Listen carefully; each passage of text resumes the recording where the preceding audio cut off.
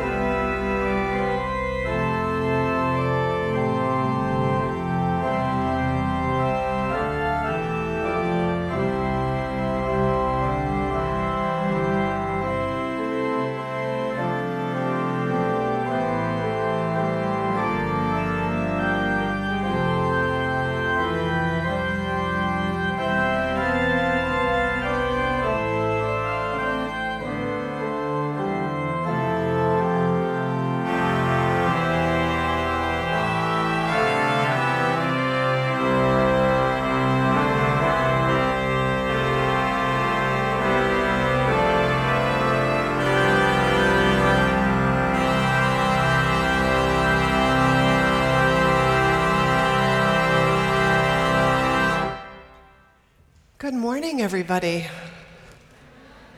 Welcome on this gorgeous summer morning here to First Unitarian Universalist Society of San Francisco. I am Vanessa Southern. I'm the senior minister here, and I am joined with Carmen Barsotti, who is our worship associate this morning. And really grateful to all the people who are here making worship possible, our sound team, some desired effects people who are going to be pinch hitting while Jonathan is on vacation, so we're super grateful to them for making this possible, and Shuli and Eric on camera. To our musicians, Richard Fay, who's our soloist today, and Ben Rudiak Gould, who'll be helping us sing our hymns, and Bill Gans accompanying. And to our building staff and our flower team, everybody, and to you for making it here on Sunday morning when our habits have been different for so long. So welcome. It's great to see you all. I like to think that life is not a circle and not a straight line, but often more like a spiral, that we find ourselves sometimes coming back to the same questions or themes, just the way we come back to birthdays and anniversaries in our lives and holidays and are asked to reconsider them. And so today's service is one that was one of the very first sermons, topics that I took on when I came here, because it's, to me, so central to what it means to be together as religious people in community, but also in the world. And there's this facet that I have been holding that feels like it's an expansion of that. And so I wanted to revisit it at this point in the year while I'm revisiting it. So welcome to a service on hospitality and welcoming in this spiral of conversations that we have in religious community. I also want to mention that I am going to be heading out directly after service to catch a flight, because my father has surgery and I need to make it to New York tonight. So I will bless all of us in the end of service, and then will not be able to greet after service. So just know I love you all, and I miss the chance to get to have coffee with you, and I will appreciate all of your thoughts and prayers for my family in the next few days, so thank you. Wonderful. So let's begin lighting this candle, this blue candle. Actually, this is one of many that we have burned down over the last 2.5 years, to welcome everybody who is with us here in person and here with us on live streams, so that we feel the presence of all of us here this morning together in worship.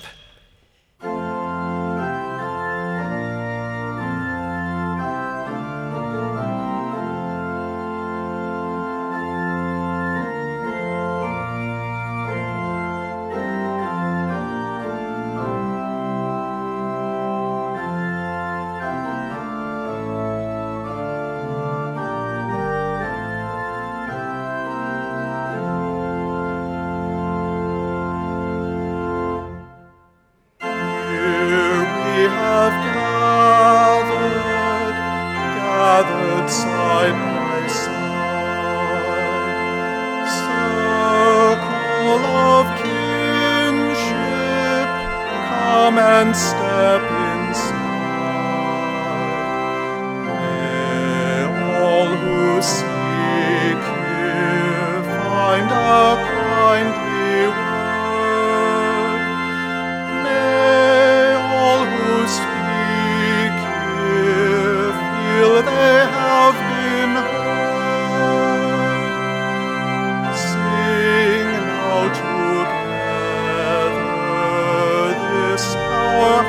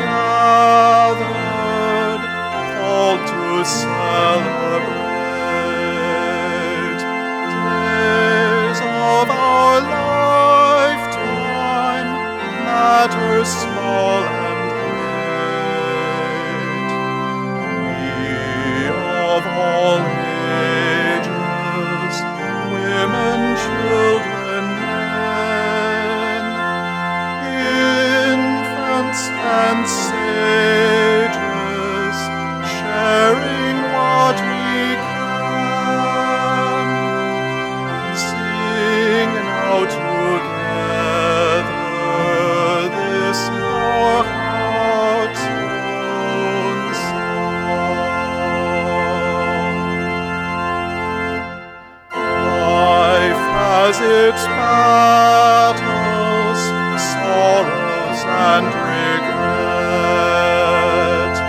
But in the shadows, let us not forget.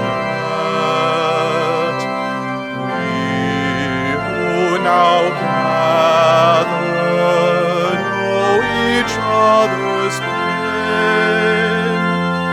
Kindness can heal us as we give, we gain.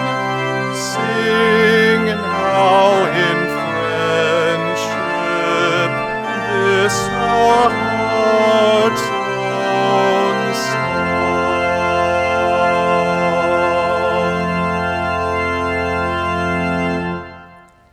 Thank you so much. Thank you, Reiko. I forgot to mention you, but nobody forgets you. Reiko Odelaine, our magnificent organist, who's also blessing us this morning, as she does every week. Woo!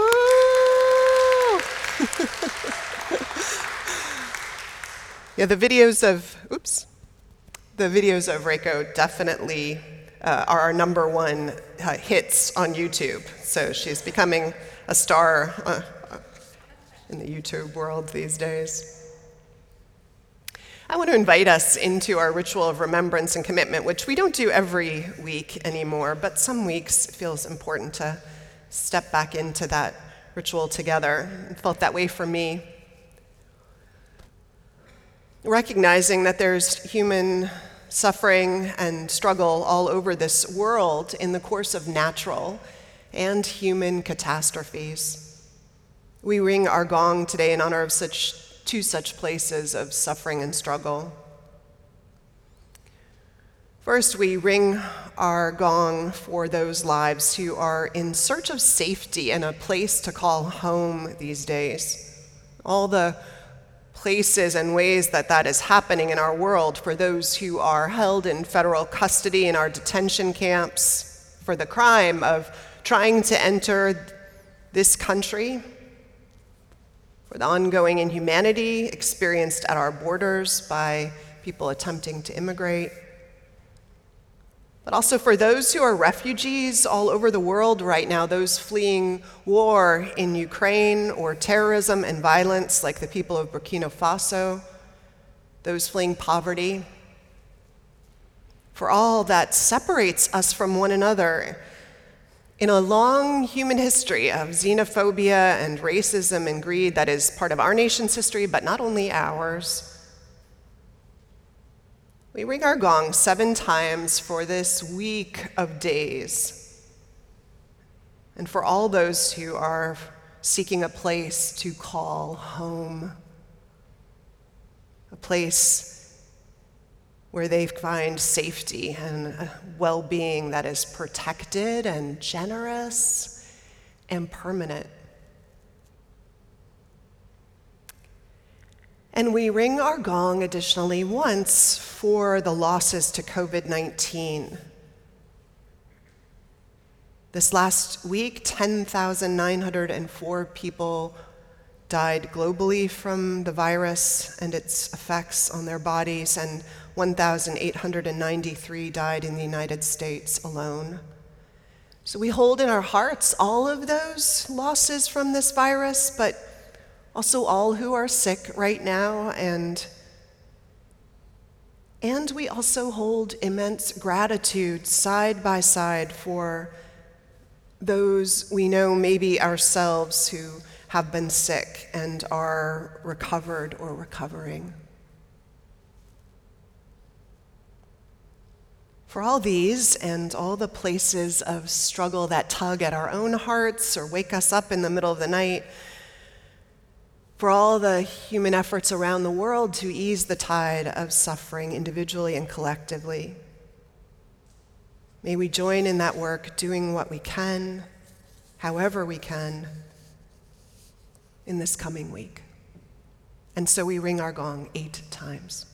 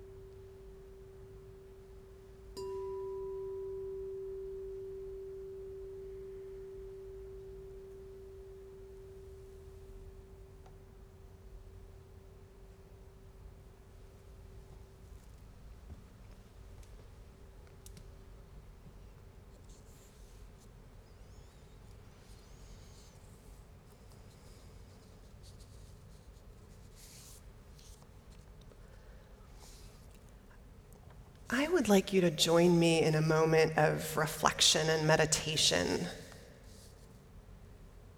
Take a deep breath and let's reflect together on the experience of the stranger.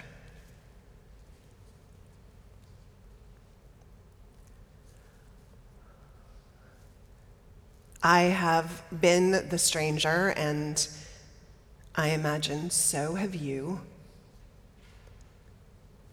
Walking into some room, knowing no one. Maybe it was this morning coming into this church. Maybe it was an office looking for a job. Maybe the first day of school, the playground the day after you moved, the 12-step meeting that would save your life.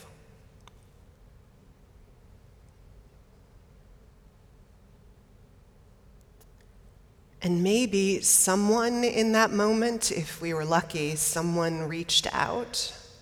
Was there someone? Someone who made those places a little safer?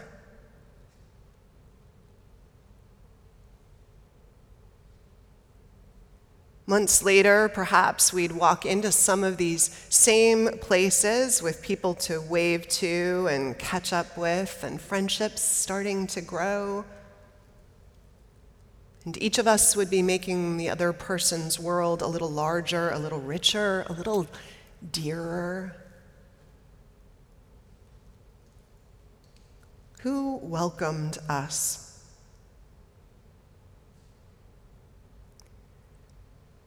Who made the world safer, new places warmer? Who assumed we would be worth their time before we had a chance to prove it? Because they were the kind of people who never needed or wanted proof.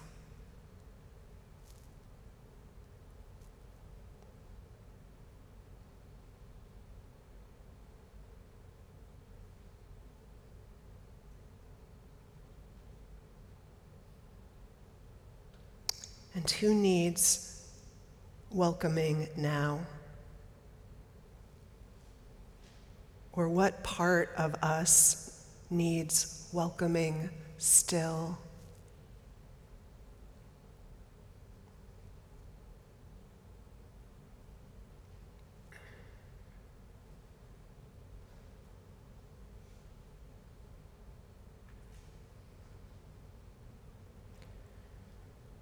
We give thanks for the love, wherever we found it in this life, that made a place for us.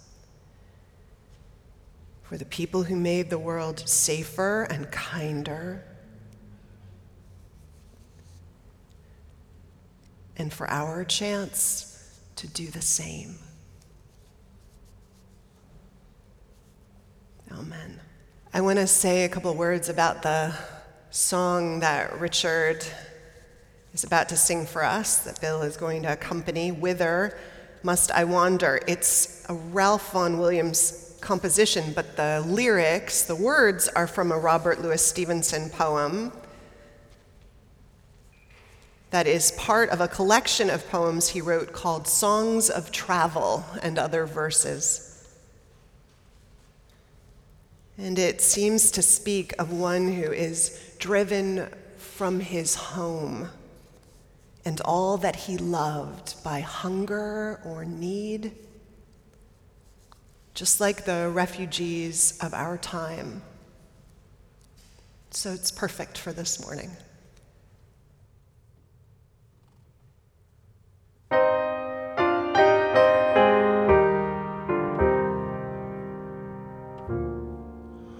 Home, no more home to me, whither must I wander?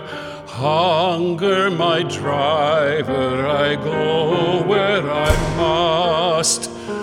Cold blows the winter wind over hill and heather, thick dry drives the rain, and my roof is in the dust. Loved of wise men was the shade of my roof tree. The true words of welcome were spoken in the door. Dear days of old, with faces in the firelight, kind folks of old, you come again no more.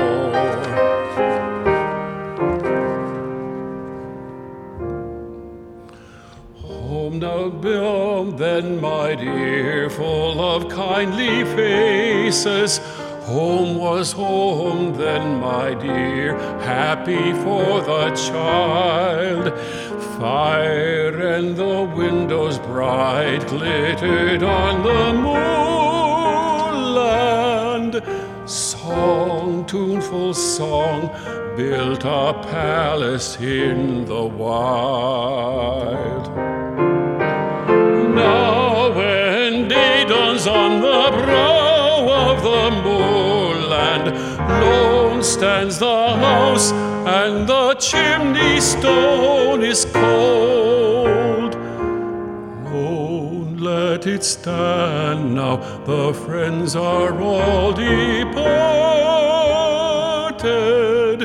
The kind hearts, the true hearts that love the place of old.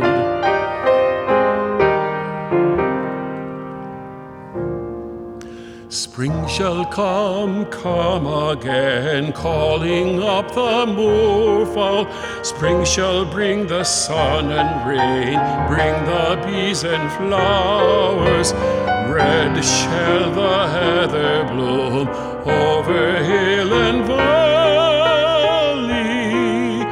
Soft flow the stream through the even flowing hours. Fair the day shine as it shone on my childhood. Fair shine the day on the house with open door. Birds come and twitter there and twitter in the chimney, but I go forever and come again no more.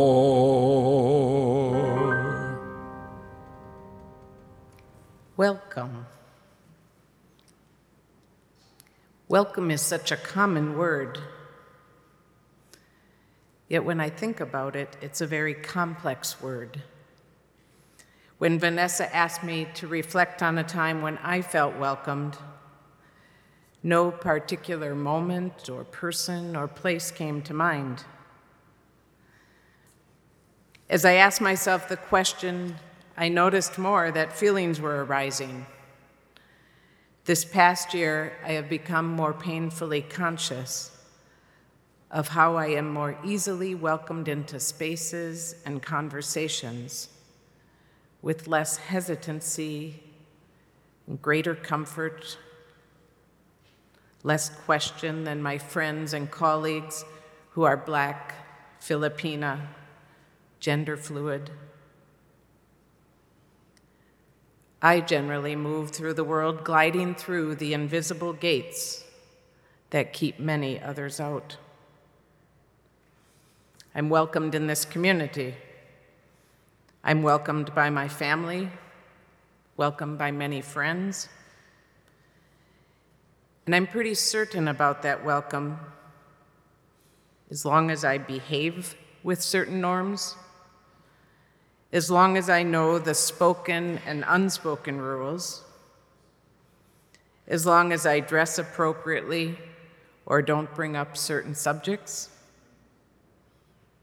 as long as I don't question too much or get angry or make someone feel uncomfortable.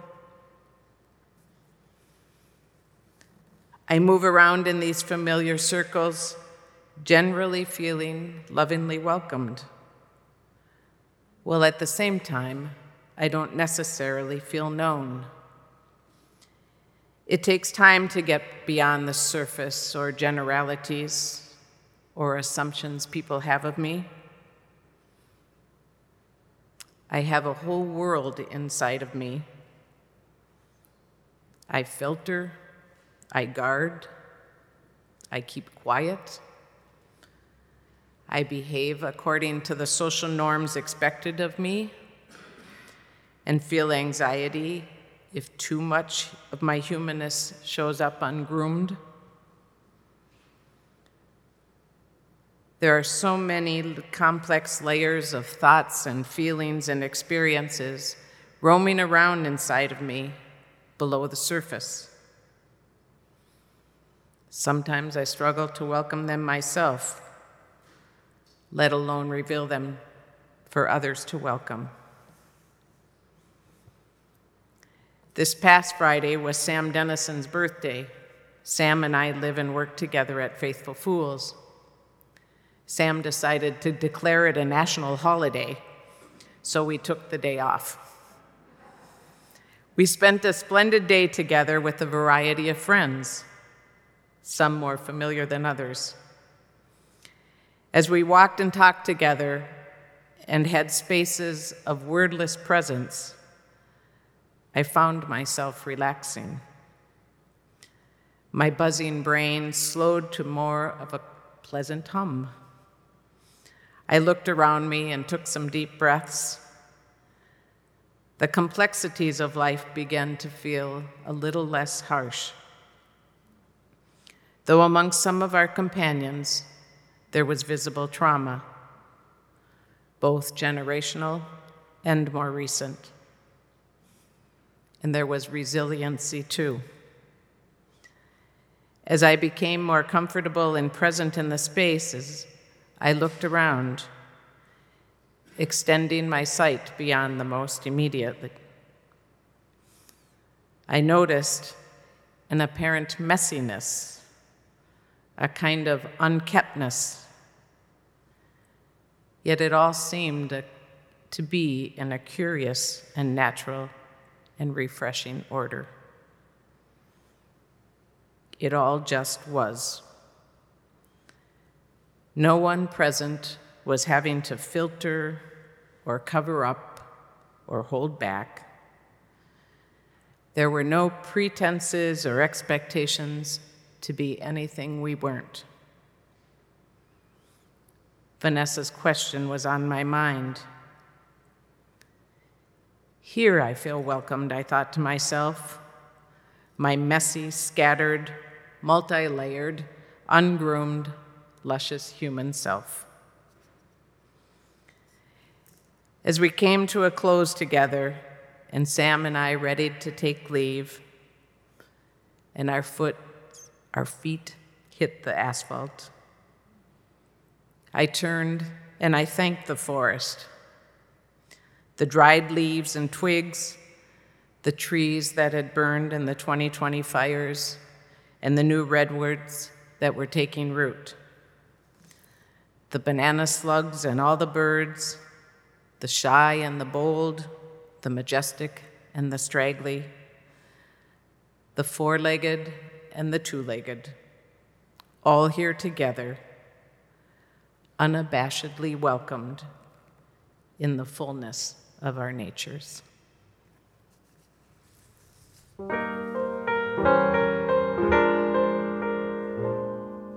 There's a bright golden haze on the meadow.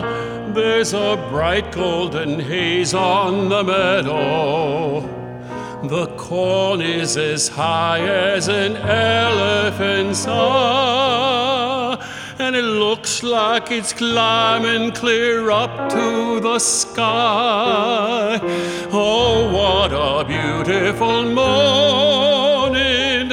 Oh, what a beautiful day. I got a beautiful feeling. Everything's going my way.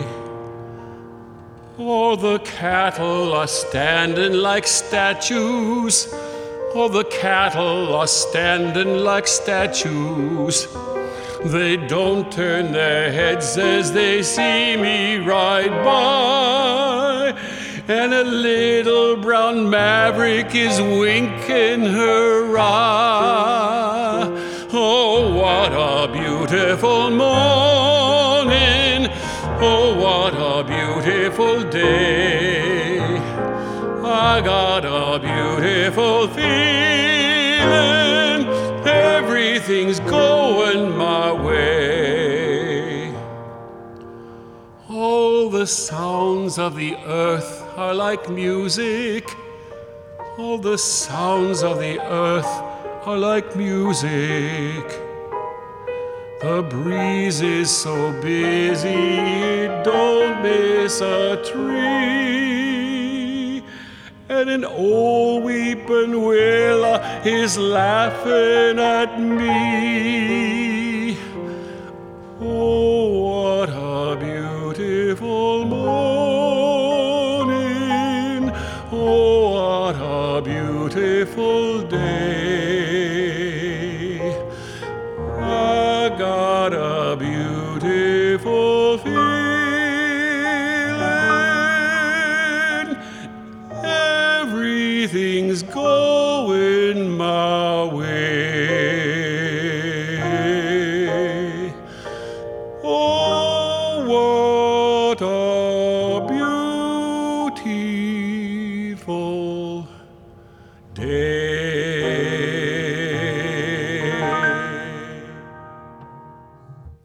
Our reading this morning is from a book called Radical Hospitality. And I love the word radical.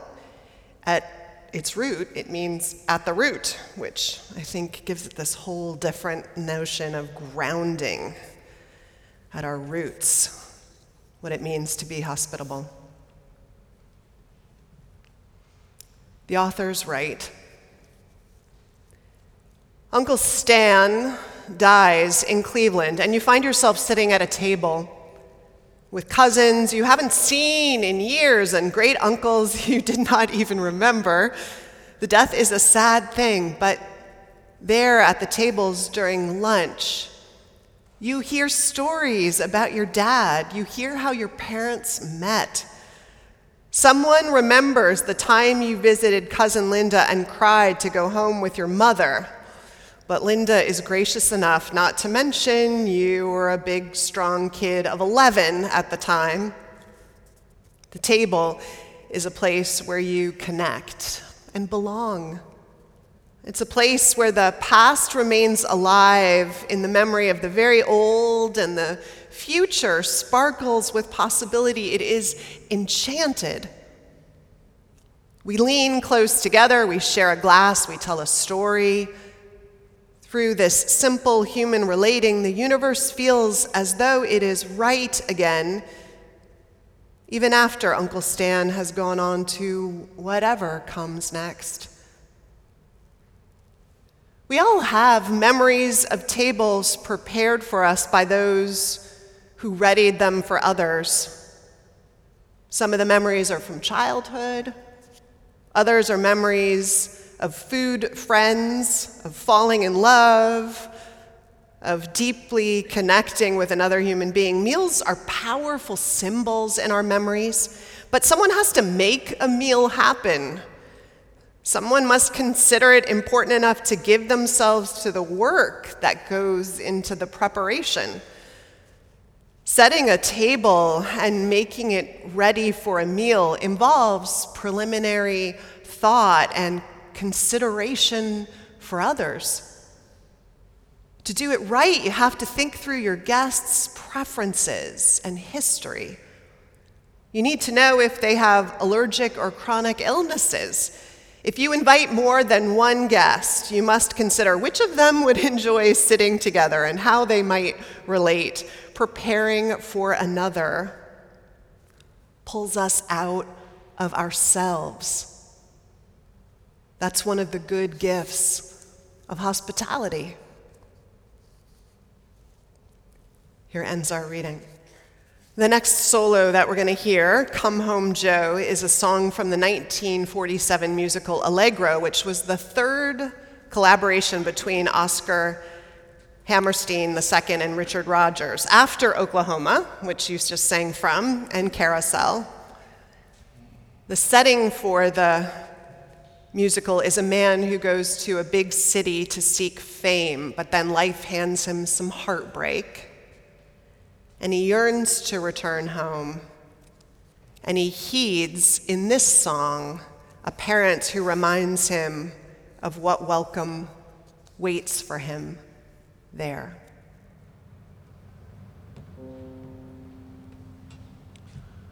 We are the friends that you left behind. You need us, Joe, and we need you.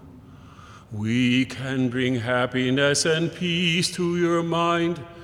We want you, Joe, we want you to come.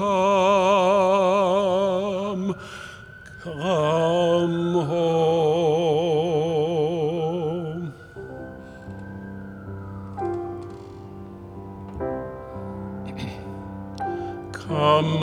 Come home, where the brown birds fly, to a pale blue sky, to a tall green tree. There is no finer sight for a man to see.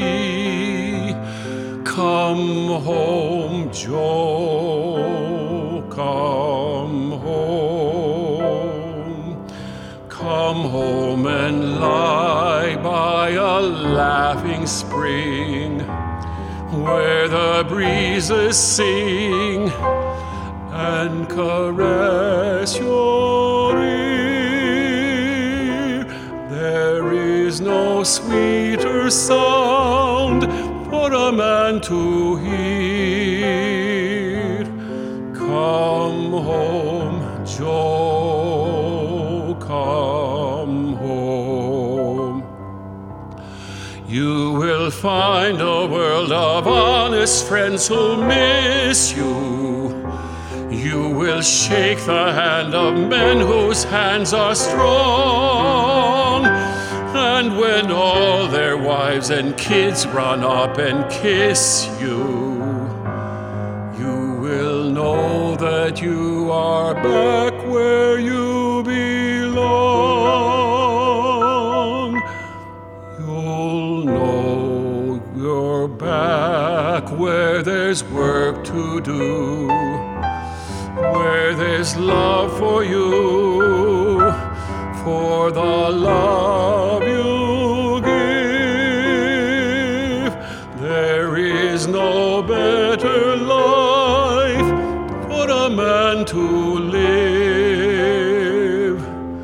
Come home, Joe, come home.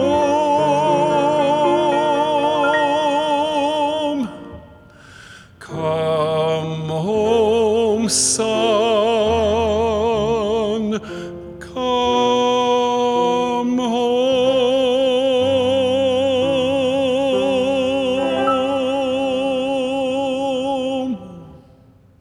It's always this time of year that I particularly think about the summers that some of you have probably already heard too much about, that I spent from the age of 9 onward at my aunt and uncle's home in upstate New York. I was their fresh air kid from New York City. They ran a bed and breakfast and a restaurant that overlooked Lake Cayuga. My aunt would see to most of the details of the menus and the front house management, you might say, and my uncle would run the business side, place the orders, fix the roof when lightning struck, which it seemed to, at least once a summer. Nancy, my aunt, was a natural at hospitality. Her mother had practiced it flawlessly, and so had her grandmother, it seemed. To the women in her family, setting a table and preparing a way for guests was an art. Everything was always beautifully laid out. And when you arrived, you felt welcomed like royalty, with huge smiles and hugs and a sense that they had waited and prepared for you all day, which of course they probably had. One afternoon, trying to show her all she had taught me, I laid out cups and saucers and spoons and napkins and freshly baked cookies. I hand-picked wild flowers from around the house, and I placed them on the table in the dining room, and I invited Nancy and my mother and my cousins. My mother was visiting us up in Ithaca that summer. And everyone appropriately oohed and awed about the table. And then someone asked for milk in their tea, which I had forgotten to put on the table, so I rushed over and put it out, a big plastic gallon jug. "Vanessa!" Nancy shrieked. "Have I taught you nothing?" So I ran back and put it in the porcelain creamer and filled that with milk and rectified my wrong. Hospitality for Nancy was an art about details, about beauty, and about welcoming that was communicated not just in a table, but in a smile and all the attention to the person who came to that table. It was about time and space that was carved out and prepared to be present, fully present to another person and the specialness that you felt in their presence. The art that Nancy passed on, of course, that she felt is older than her mother and her grandmother. It's age-old, it's ages old. It has deep roots in many, many places, some of which I'm sure you all know about and have studied, including the Middle East, where our own Jewish and Christian heritage and teachings sprung up. When I first arrived here, the sermon I preached talked about some of that, about Bedouin culture, which I'd come to know about when I visited Abu Dhabi years ago when my father-in-law and mother-in-law were living there.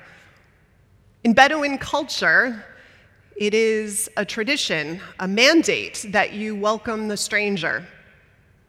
Forbidden as you are when you welcome them from even asking their names, lest you find out they are an enemy or connected to one. And you're mandated to feed and house a guest for up to 3 days, even if you are heading away from the oasis and they are heading to it. And so depleting your resources puts you at danger. And as a symbol, but also a reality, there's always coffee on the fire, because that's the first thing you serve your guest. William Thesiger, who's a great British explorer who traveled across the deserts of Arabia, once saw, he reported, his Bedouin guides fall over themselves to welcome to their tent encampment a man in tattered clothing, and they showed this man incredible reverence, such that when the man finally left, Thesiger pulled aside the primary guide, Bin Kabina, who had been traveling with him for years, and asked him about this man and their treatment of him. The man, it turned out, was revered for his hospitality. Once he was one of the richest men in the tribe. Now he has nothing except a few goats. I asked, what happened to his camels? Did raiders take them, or did they die of disease? And Bin Kabina answered, no. His generosity ruined him. No one ever came to his tents, but he killed a camel to feed them. By God, he is generous. I could hear the envy in his voice, Thesiger said. Imagine generosity and hospitality to the point of ruin, and people who revere you for it. That is the world that helped shape our own. The word guest has as its root a word that means spirit. Hence the connection, also ancient across many cultures. That when you're entertaining guests, you and I, strangers, we have to be aware that we are entertaining spirits, the origins and power of which we cannot know in the moment. The stories of entertaining angels unaware in Greek and Hebrew scriptures. We value hospitality. We have inherited, those of us who come out of the Judeo-Christian culture, or one of the many influenced by it, or Bedouin and Middle Eastern culture. Even in India, there's a saying, the guest is God. So many cultures pass on to us this radical sense of the grounding importance of hospitality. Even in our own denomination, years ago, the program that was created to prepare us to be more welcoming, decades ago, to be more welcoming to people who were gay, lesbian, transgender, bisexual, recalled us to this age-old ethic, calling the program the Welcoming Congregation, because who would want to be anything but welcoming? Already, of course, it's clear that hospitality is more than the setting of a table. But that's part of what runs through our veins. Hospitality is what we do to prepare for the guest, to welcome them. It's food, of course, it's food. It's feeding their bodies and making sure their needs are taken care of, but it's the welcome at the door, and it's even more than that.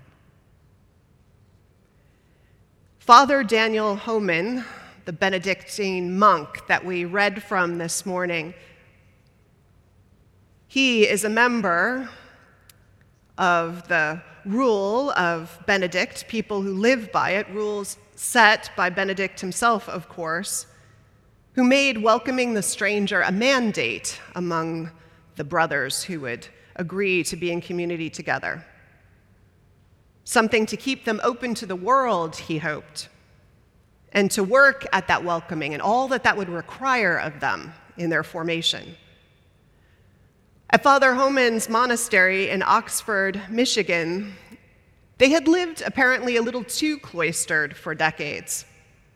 So one year, they welcomed back a brother who had done work in youth ministry in Chicago and who proposed to them that they turn an old barn that was on the property into a center for youth.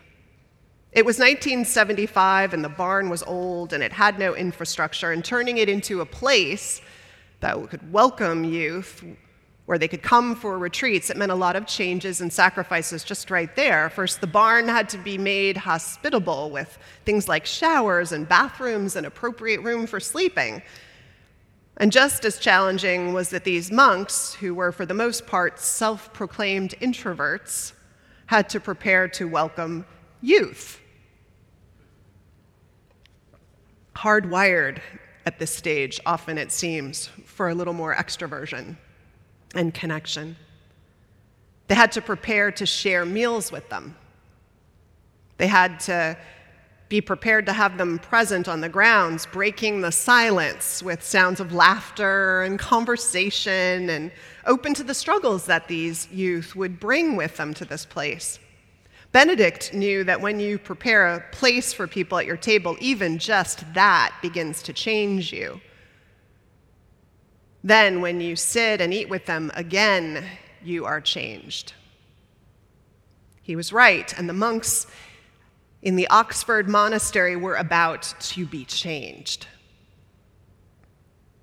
It's always easier to care for the world, to care for all the others, writes Homan and his co-author, an active laywoman who serves in the monastery too. It's always easier to care for the world, to care for all the others from a distance. We can even feel good about our prayers for them as long as the people are not in our space and not taking up emotional space in our hearts. They become harder to handle when they show up and expect something from us. But they did show up. By 2002, 80,000 youth had crossed through the gates into the monastery. There they had been welcomed, tended to, and listened to in the way that the monks were trained to be in attentive, present listening, to see and attend to the divinity in each of the children, each of the youth in front of them.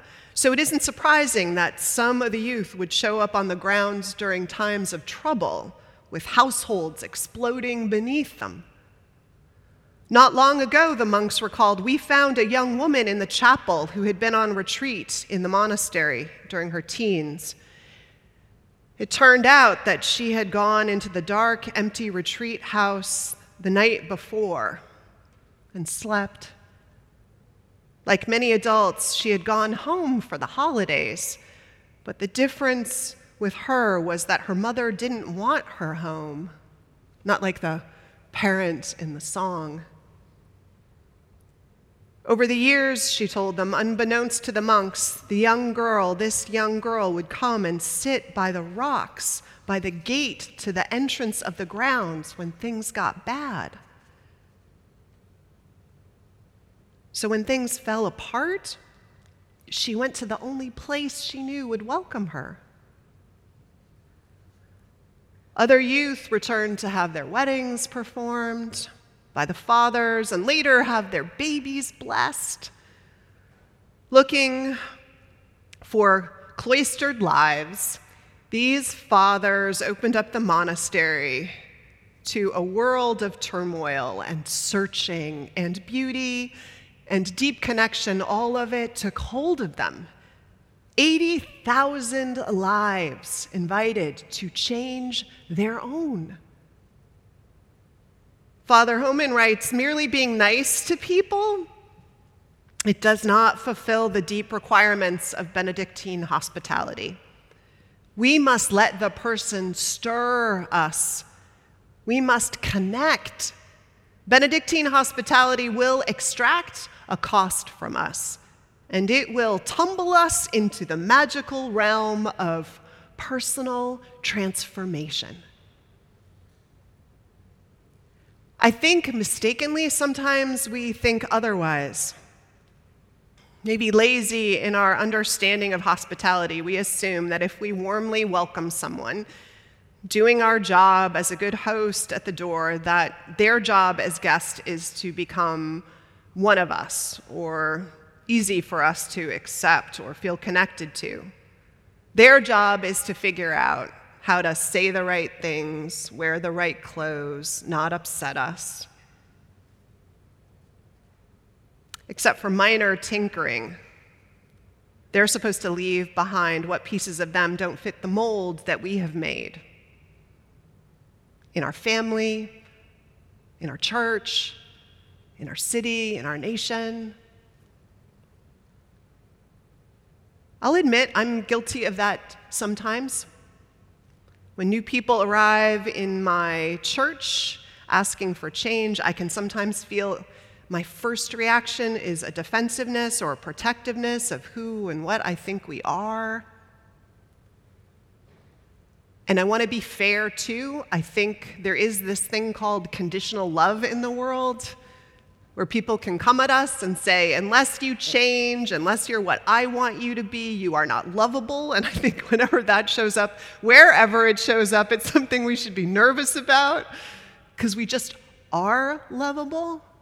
And then we can be invited into conversations about transformation to be better together, feel more connected to ourselves and each other. So there's some place in between this sense of welcoming the guest to change themselves or leave behind the parts of themselves that don't fit, and us changing who we are at the whims of anybody who comes in the door. Something in between there that is in this work of hospitality that we're talking about. Something that this Bedouin rite of welcoming the stranger and the Benedictine rule and so much else is pushing us into. Father Homan and Lonnie Pratt write about hospitality. To do it right, you have to think about your guests' preferences and history. I think they're speaking literally, about what foods to serve, but also metaphorically, right? To welcome a guest is to try and understand, to listen to where they've been, and figure out how together you can serve one another's healing and fruitfulness and fuller life. To do that, it means, of course, we're not just making a meal, but we're meeting a person in a way that orients our heart to be ready to say, I am open to you, and that you might change me, might show me where and how I need to be changed, to be more loving, to be more welcoming and embracing, because you matter to me, which, of course, we do matter to one another. In our tradition, we believe in the worth and dignity of all people. We assign worth and dignity to all people. We see the holiness in them, and we expect them to change us. I hadn't really thought so much the last time I preached about welcoming, about this transformational piece of what it asks of us. But I think it's key and timely, and I find myself circling around it. As we Unitarian Universalists, we members of the First U Society of San Francisco, we who live in and help shape this nation are needing to grapple again with what it means to be hospitable and truly welcoming, in the fullest spiritual sense of that, in the institutional change that's required of that. To be welcoming of a more expansive notion of gender, for example. To be changed by a world that is not majority white and that does not put whiteness at the center of all the norms, but invites the norms to be shaped and defined by everyone who brings their full selves and is invited to bring their full selves into the conversation, into the messiness that Carmen talked about that's present and hard and beautiful and gorgeous when we do that. Welcoming in that sense is something that's so important that it clearly means giving up the comfort of avoiding what feels complicated or confusing, because it's so important for us to figure out how to be better as a nation and a city and a church and a family. And the only way there is to get into the messy, hurting, hard parts together. That, after all, is what those monks in that monastery in Oxford, Michigan did, the one that had more capacity for love than it thought it did. And the fruits of their wading into that world, defined also by the youth who they welcomed in, was both the struggles they let in, but also the laughter, and how the stranger became a beloved extended member of the family whose weddings they danced at and babies they blessed, who showed up in the middle of the night because they needed someone who they knew would love them back into wholeness and healing. Spirit entered with each guest, as that word implies it will, to blow the place open to bigger love. So it's what I find myself thinking about this summer again, what it means to live that ethic of hospitality.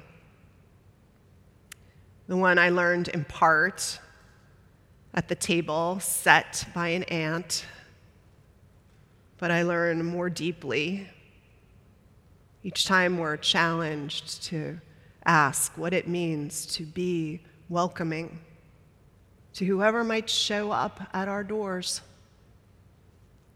So pour that coffee, brothers and sisters and siblings, remembering that man in the desert who gave everything to welcome each stranger that showed up at his tent encampment. Pour milk in the creamer and call to mind those who taught you how to welcome and love this way, this intimate breaking of bread, journeying shoulder to shoulder way. And may we all go to the doors we stand by wherever we do, whenever and wherever we are the ones, and open the way. And open spirit in its wild transformation to larger life as we do so. Blessings to us all, and amen.